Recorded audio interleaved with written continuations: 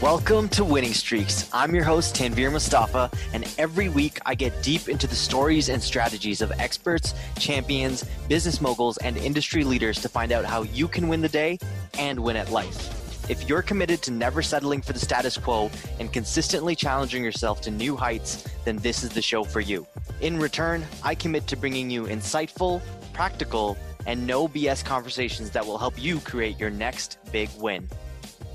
Phone prospecting was arguably one of the, I'd say, leading indicators of success in my role at Salesforce. It was the frameworks. These are what I'm going to talk about today are the frameworks that I use to be the BDR of the year and lead my team in pipeline as an AE at Salesforce. And there's a couple of reasons for that, but like, first of all, who here is like struggling with cold calling, just to get an idea? Like, raise your hand or put a hand up if you're like struggling, you're worried about it, you're fearful about it.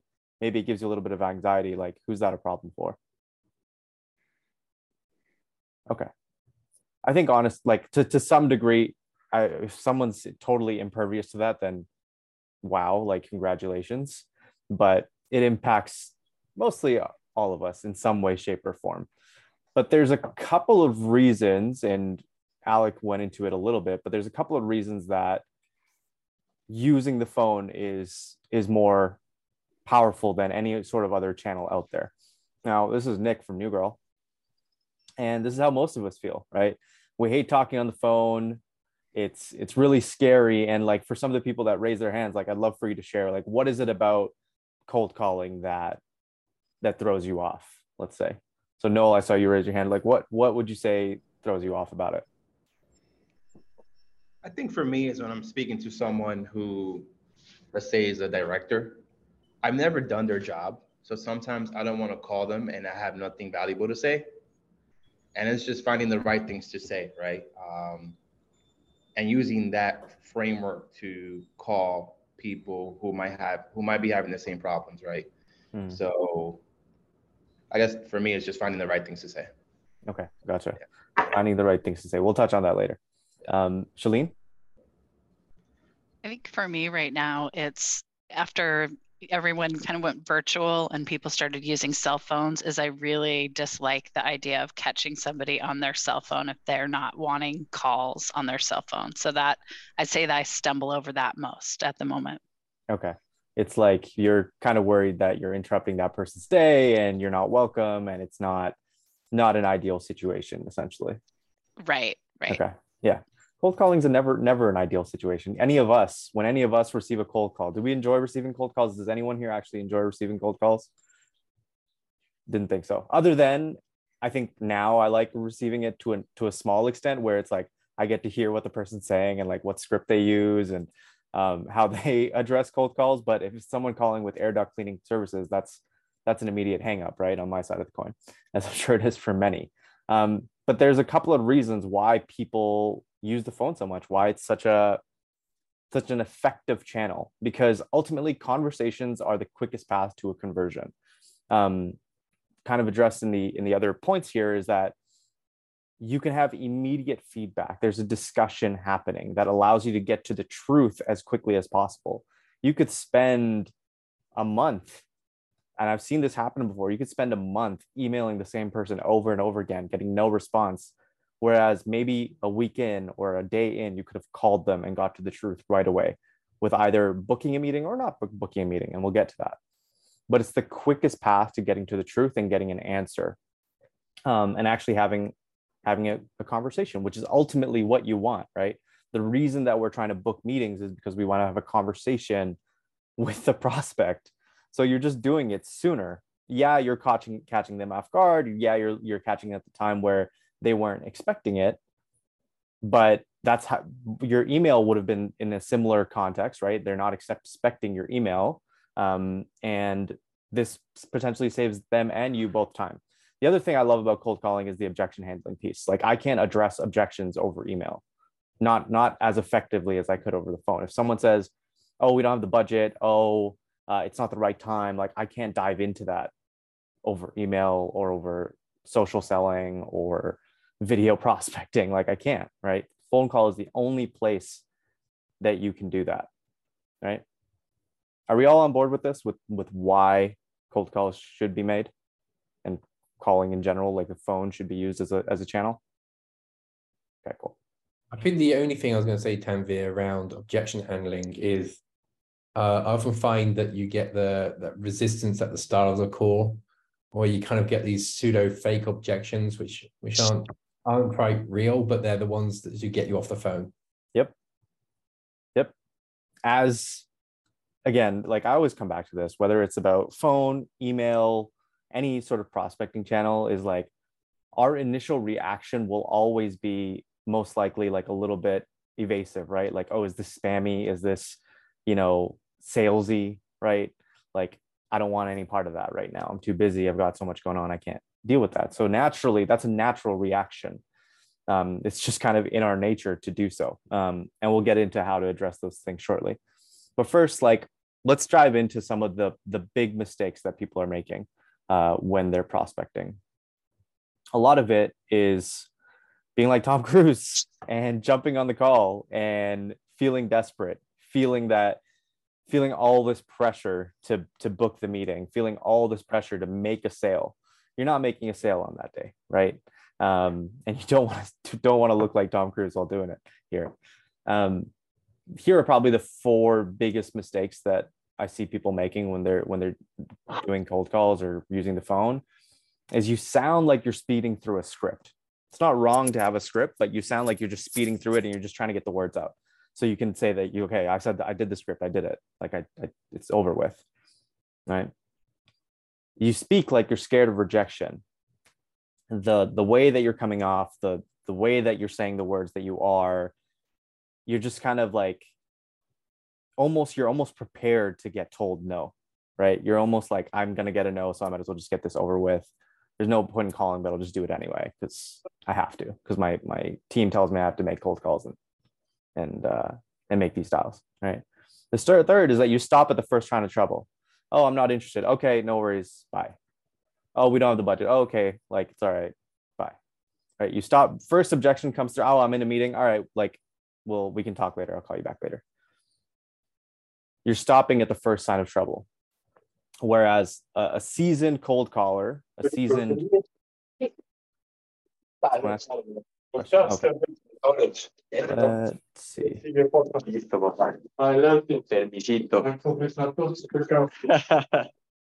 Nico.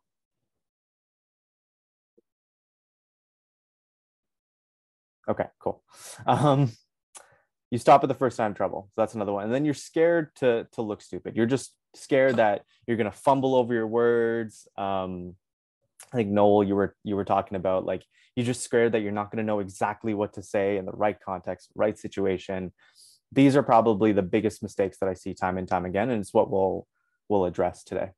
Okay. Now, what's the goal of a cold call? Can anybody actually tell me what the goal is? When you're making a cold call, what are you striving to get done? Set up an appointment. Set up an appointment. Okay. That's part of it. What else? Determine if there's anything that you can help them with. Right. Exactly. Anything else?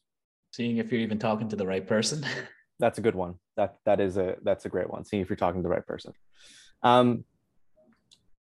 All those 3 things sort of fall into 2 buckets. Your goal when making a cold call is to qualify or disqualify the person that you're talking to. So all this pressure that you're feeling, all this fear that you're feeling of cold calling, I think one of the best ways, I actually made a post about this today on LinkedIn. I think one of the best ways to reduce the fear of cold calling, to reduce the anxiety around it, is not by actually going into a cold call trying to seek out a yes. It's actively seeking out no's. It's actively seeking out, okay, let me try and disqualify this prospect, and that's why I'm making this call. Otherwise, you could spend weeks, months going after the same person, trying to personalize a ton, trying to find articles that are relevant, trying to send, make videos and send them over, only to realize that wasn't a qualified prospect in the first place. Maybe they genuinely didn't have budget. Maybe usually when there's inbound and outbound, right? And there's 3 sort of categories that I would classify interest in. So it's timing, it's relevancy, and it's fit, like genuine fit for what they're going through. So when someone comes in inbound, likely you know somewhat of the timing, so they're actively interested and they're evaluating a tool. There's a degree of relevancy, which is okay, it's a problem that they think they're facing, and then there's good fit, right? Are you actual fit based on the other technology that they have in their organization, based on the depth of the problem they're facing, based on the size of the problem that they're facing? So usually they already have timing and relevancy ticked off when someone comes in inbound. It's just they're trying to figure out if they'd be a good fit. All right.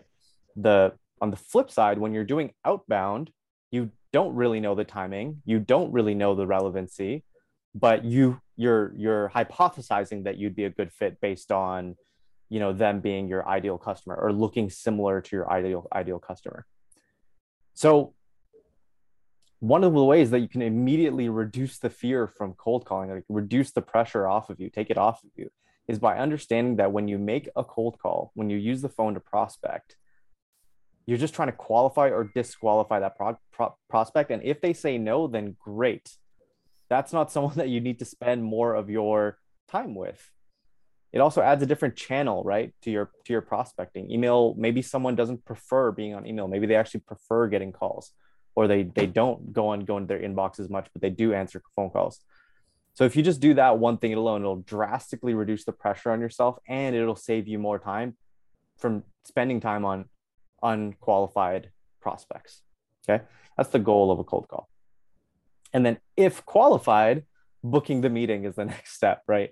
Once you figure out like, okay, this is a relevant problem, taking the next step, taking the call to action to get them to book the meeting is the next rung over. Are we all following? Any questions about this? Okay, cool. Awesome. So there's a couple of things before the call, all right? Everybody says Batman, you know, with enough prep time, he can beat the craziest villains, the most strongest, whatever. That's what he can do. Same with your cold calling, with your phone prospecting. If you prep yourself, you'll actually have a much higher chance of succeeding through your cold calling blitzes and in your prospecting blocks than if you just run into it blind. So the first step is basically what I call priming, what Tony Robbins calls priming, is to get your body, your voice, your mental and physical state into one of energy, into one of abundance, to one of excitement. So one of the things that I'm well known for at Salesforce is I used to like shadow box in the middle of my row before I'd get into a prospecting blitz. Like I just like, you know, okay, I got all these prospects saying no, like I'm shadow boxing, I'm rolling with it, I'm getting, you know, pumped up, hyped up. I'd have like resistance bands in row. I would do push-ups sometimes, like just something to get me in an excited and a revved up mode so that I have, you know, one, energy, but I'm also just completely altering my mental state to help me prepare for what I'm about to do and remove some of the pressure off, right? I find that moving around, priming myself in one way or another is going to allow me to do that. So whether that's, you can do that physically, you can do that, you can prime yourself with your voice, you can prime yourself with even just a little bit of meditation, just something to quickly change your state from like maybe a fatigued one, or you've just been in a bunch of meetings or whatever it may be, but find something that works for you to just change your physical and mental state immediately. Usually that's something physical in nature. Okay. The next step is to prep your contacts. So one thing that completely changed my success in cold calling was two things. One is that I'd do my research beforehand and know the notes that I was going to say, like, okay, this is what I'm going to lean on when I call this person, and have those notes ready. And then I actually would, when making the calls, have every tab lined up one after the other, so that if I'm calling 10 people, I'm not just calling them and then emailing them and then like sending them a connection request. I'm calling them all at the same time. What you want to prevent is task switching, right? You don't want to be jumping from call to email to LinkedIn to whatever it may be. You just want to get it all done at the same time so that it's chances are you're going to be more focused as you're doing it, as you're conducting that session. The next step is pull up your script. And I put this in quotes. This is just like your framework. I found with me, like, it just really helped me to have words there on my screen. So I'd have a notes tab pulled up and just like roughly what I was going to say, because that'll increase your confidence, right? Now you know what you're going to say or roughly what you're going to say, like having a framework for what you're going to say so that you don't feel like you're going in completely blind. Even if you have something memorized, right?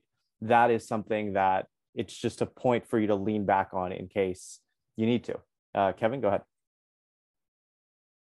When you cold call, did you ever send an email first and kind of use that as almost a script? I find, just my personal experience, if I send out an email about what I wanted to talk about and kind of lean on that during the cold call, it's a little bit more effective because it reinforces the talking point you already had. So I'm just curious if that's kind of what you did, or if you've leaned on that as a strategy from a cold call perspective, or if that even works for other people as well. Absolutely. It's what we talk about in this program. It's like you send an email first and then you use that as a piece of information to lean back on later when you're making the call.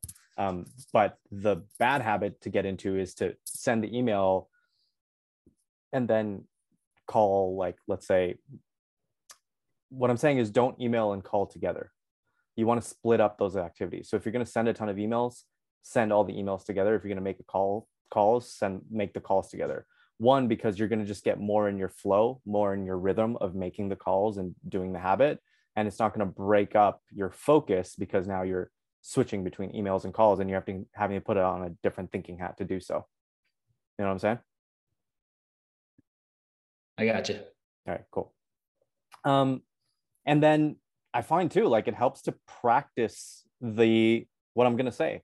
Like if I just read the first line or read the second line and how I'm going to say it, which we'll get into, it just helps me feel a little bit more confident, help me feel a little bit more ready as I'm about to make those calls. So take some time to sit down, look over what you're going to say, read it in your mind, read it out loud to just practice your pitch. And then the last step, and this one honestly helps me considerably, is just to breathe. Like, take some time, slow down.